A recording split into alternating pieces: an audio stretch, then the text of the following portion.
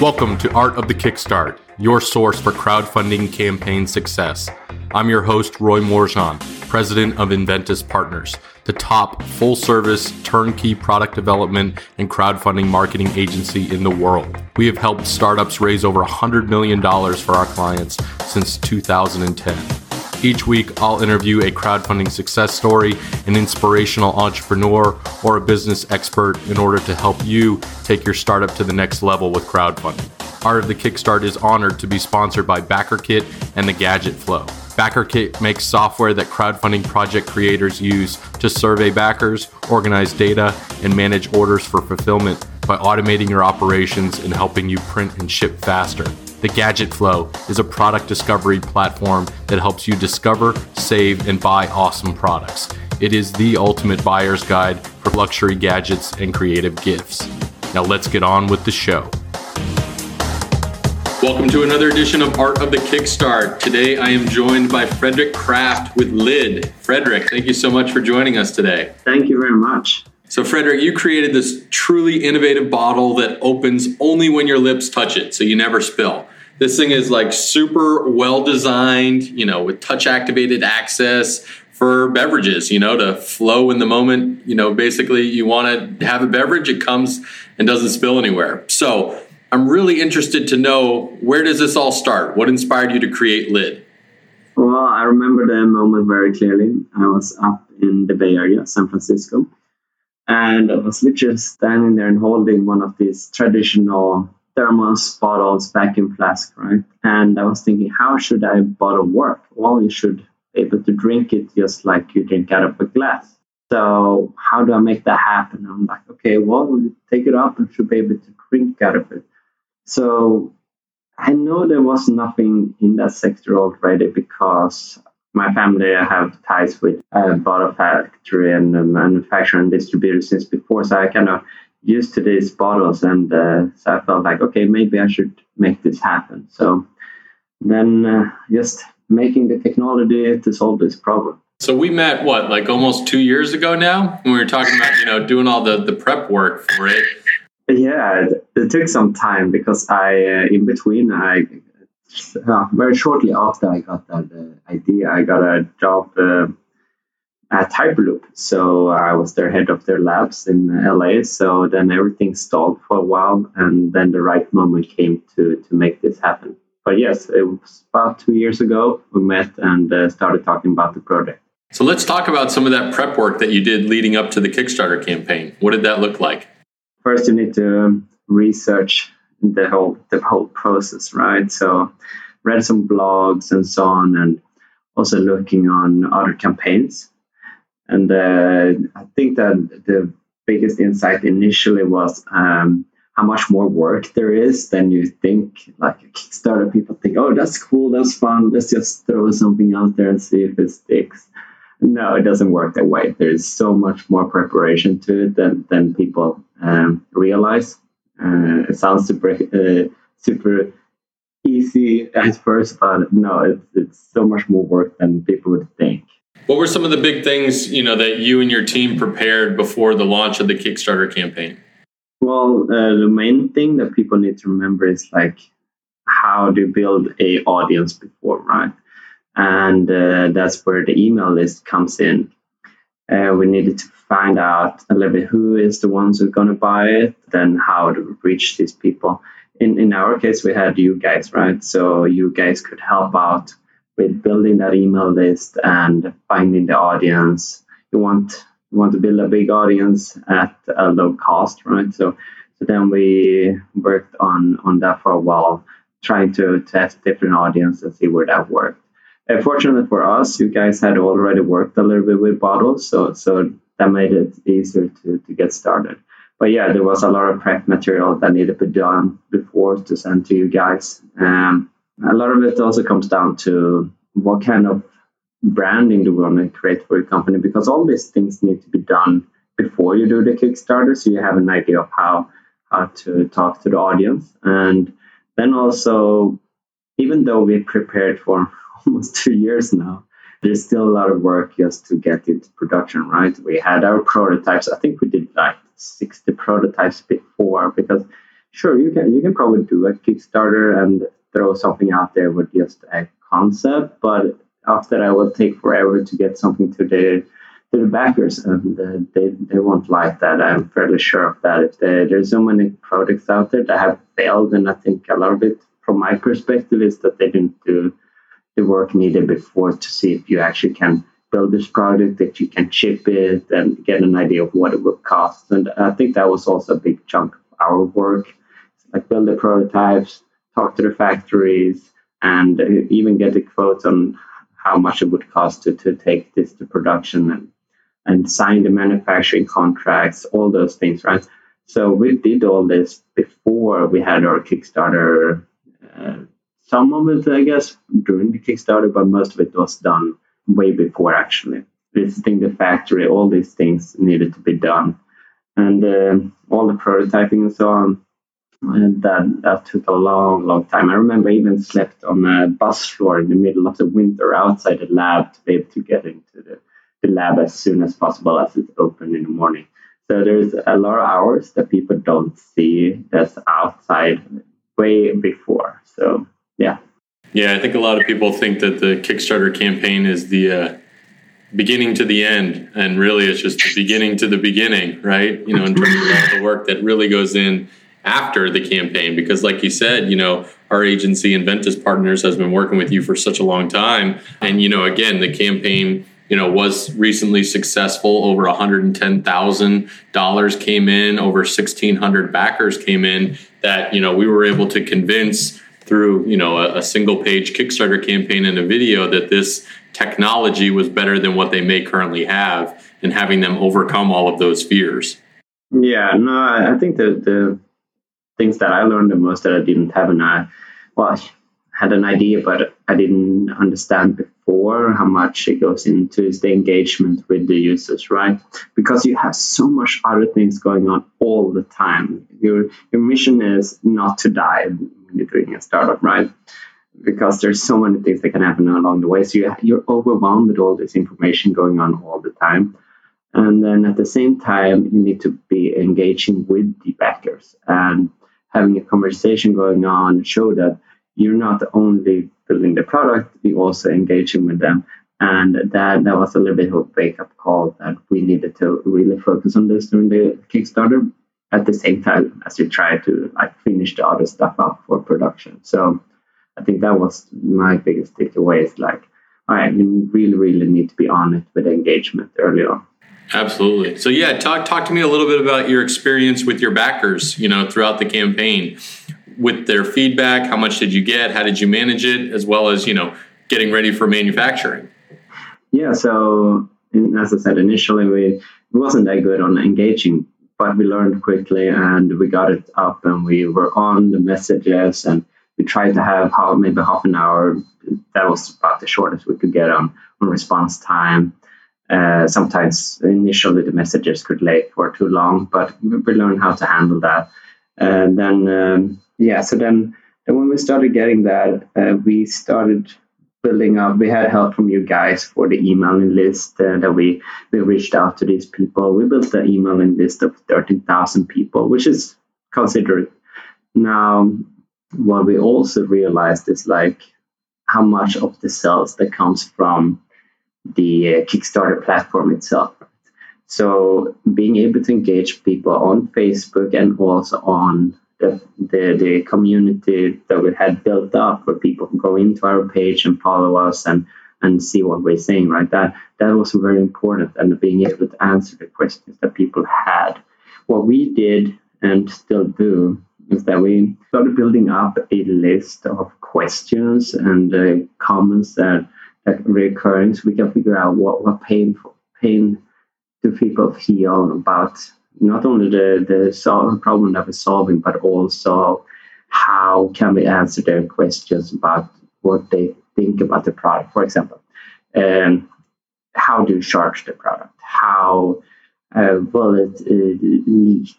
These recurring questions, we have very well motivated answers for these, but how do you make them know the answer early on? So tailor your page a little bit as we go towards that, and FAQ questions we can answer those early on. So the faster we can answer these backers' questions and wonders if this product fits them, the faster you can close a sale with them, or specifically that they would back your product. So I think that's something that we learned along the way too. So now we have a good database of what is it that people are wondering when they see this product, right? So that's something that's been valuable so far. So talk a little bit about your experience with Kickstarter Live. How did you guys end up preparing for it? What happened there? And then, what should other creators know before they do their own Kickstarter Live? I think that was a lot of fun to start with. This was a first chance to be more directly interactive with the users, not just writing a message. But me and Cal, our sales manager, we're on there, and people throwing questions at us. And what we found that was a great opportunity, that was that we were in this makerspace actually called the LACI, which is a clean tech accelerator. And this gave the backers the opportunity to see the space that we're working in and create a closer connection to us too. Now, preparation was, the questions that we've seen before, on our social media and the Kickstarter, those you should know the answers to those. And what we also found was that some of the questions might not be super relevant to our product future, at least not at the moment. For example, we had a test where people actually asked about if the bottle would hold the carbonated drinks, and under standard for all bottles, I have not seen anyone yet, but as far as I know, most of the bottles out there say that they don't hold carbonated drinks. I can see many reasons for it, like if you push the opening and it sprays out or whatever. But for the fun, for the sake of it, we throw in a test there during this campaign, during this live, and that was appreciated. So it might be things where you can do a little bit more fun stuff. That might not be the end result for a product, but it's a way to interact with your backers. Absolutely. So what's the biggest thing that you've learned throughout the whole process of finally launching a Kickstarter campaign? The biggest thing, preparation. The more you do before, the better. Like we raised around 110,000. Well, and one more thing that I would probably bring on to the table is that the more you have prepared for the initial days, that's where the action is going to happen. We had, let's see here, so maybe 4, 5, 6, maybe 8 days, somewhere around there into the campaign, had a search where we're selling for. Our backers put in, I think, $10,000 a day. And so everything just took off. And I think that happened because that's when we started getting the engagement from our side with the backers, and also we got a lot of the PR done. So, a lot of the preparational work. You need to have the PR contacts. Now, we have had a lot of discussion about when you should reach out to this PR, and a lot of it would be not the week before. But at the same time, I believe that it could be good also to, if you have a long runway before that, if you have the chance to start building a relationship early on with someone that you think that could be very valuable. Last week, I talked to one of the founders of Taxify. It's a European unicorn, billion-dollar unicorn. And something that they did that really shows how the hustle is that when they started, they literally called all the journalists in the area.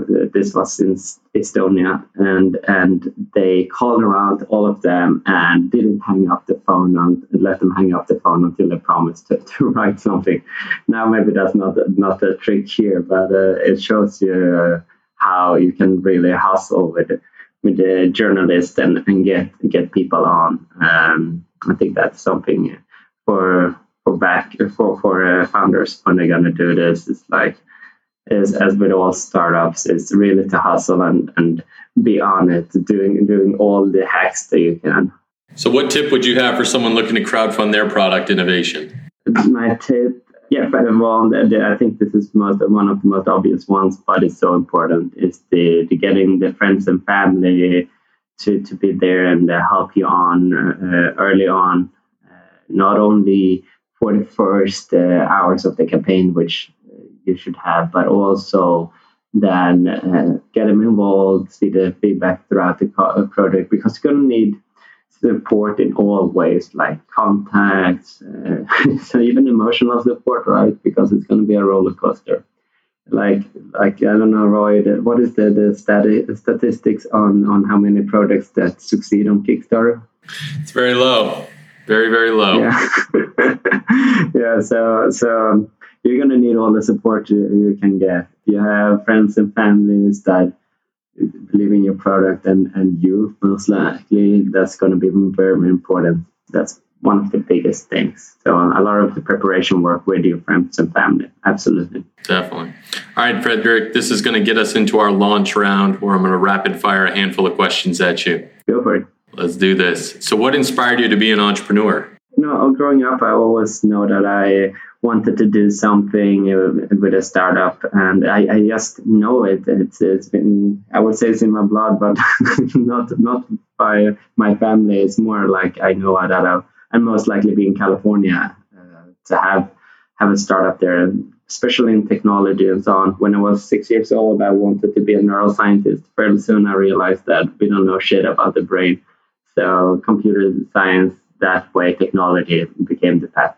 Got it. So since you're in sunny California, what entrepreneur would you share a beach blanket with? Well, obviously the ones right now, I think as an engineer, Elon Musk is a great example. It's very inspiring to all entrepreneurs out there, and show how hard you have to work, but also the rewards that you can do, not only cash, but also more on a mission to make life better for all humanity.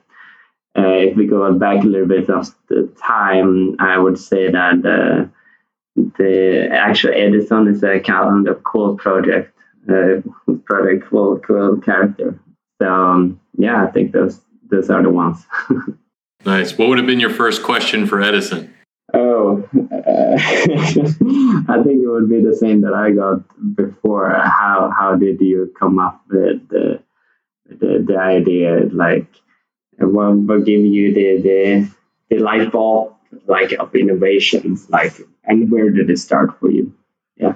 What book would you recommend to our listeners? Lean Startup. Good. Last question, Fredrik. What does the future of crowdfunding look like? I think that the credibility is a big issue, right? Because so many projects fails. Yeah, I can imagine where both Indiegogo and Kickstarter is working very hard with this.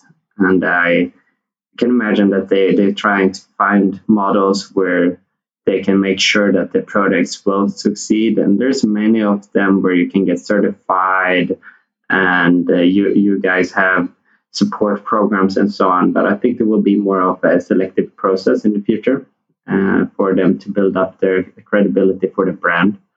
Now, you don't want to exclude products either. So we'll see. Maybe they will do some pre-selection, pre-testing, pre-startups programs where they see, all right, this product has some good traction.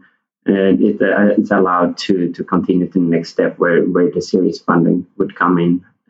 Maybe some initial test on it. I don't know much. Maybe that's not the model, but I think that they need to work more on the credibility, so people feel like, okay, this is something that this project's going to happen. If I put in money, then I'm more sure about it. Yeah. Absolutely. Well, Fredrik, this has been awesome. This is your opportunity to give our audience your pitch, tell people what you're all about, where people should go, and why they should check you out. Lyd Bottle. It's the bottle will make you safe in all situations. Never spill again. Now you can check us out on lydbottle.com, and there you can follow the links to get your own bottle and stay safe wherever you are, in the car, the bus, or in the office. So check it out. Awesome. Well, Fredrik, thanks for being on the show. Audience, thanks for tuning in. Make sure to visit artofthekickstart.com for the notes, the transcript, links to the campaigns and the website and the product and everything else we talked about today. And of course, thank you to our crowdfunding podcast sponsors, the Gadget Flow and Backer Kit. Fredrik, thank you so much for being on Art of the Kickstart. Thank you. Have a great day. Thanks for tuning in to another episode of Art of the Kickstart, the show about building a business, world, and life with crowdfunding. If you've enjoyed today's episode, awesome. Make sure to visit artofthekickstart.com and tell us all about it. There you'll find additional information about past episodes, our Kickstarter guide to crushing it, and of course, if you love this episode a lot, leave us a review at artofthekickstart.com/iTunes. It helps more inventors, entrepreneurs, and startups find this show and helps us get better guests to help you build a better business. If you need more hands-on crowdfunding strategy advice, please feel free to request a quote on inventuspartners.com. Thanks again for tuning in, and we'll see you again next week.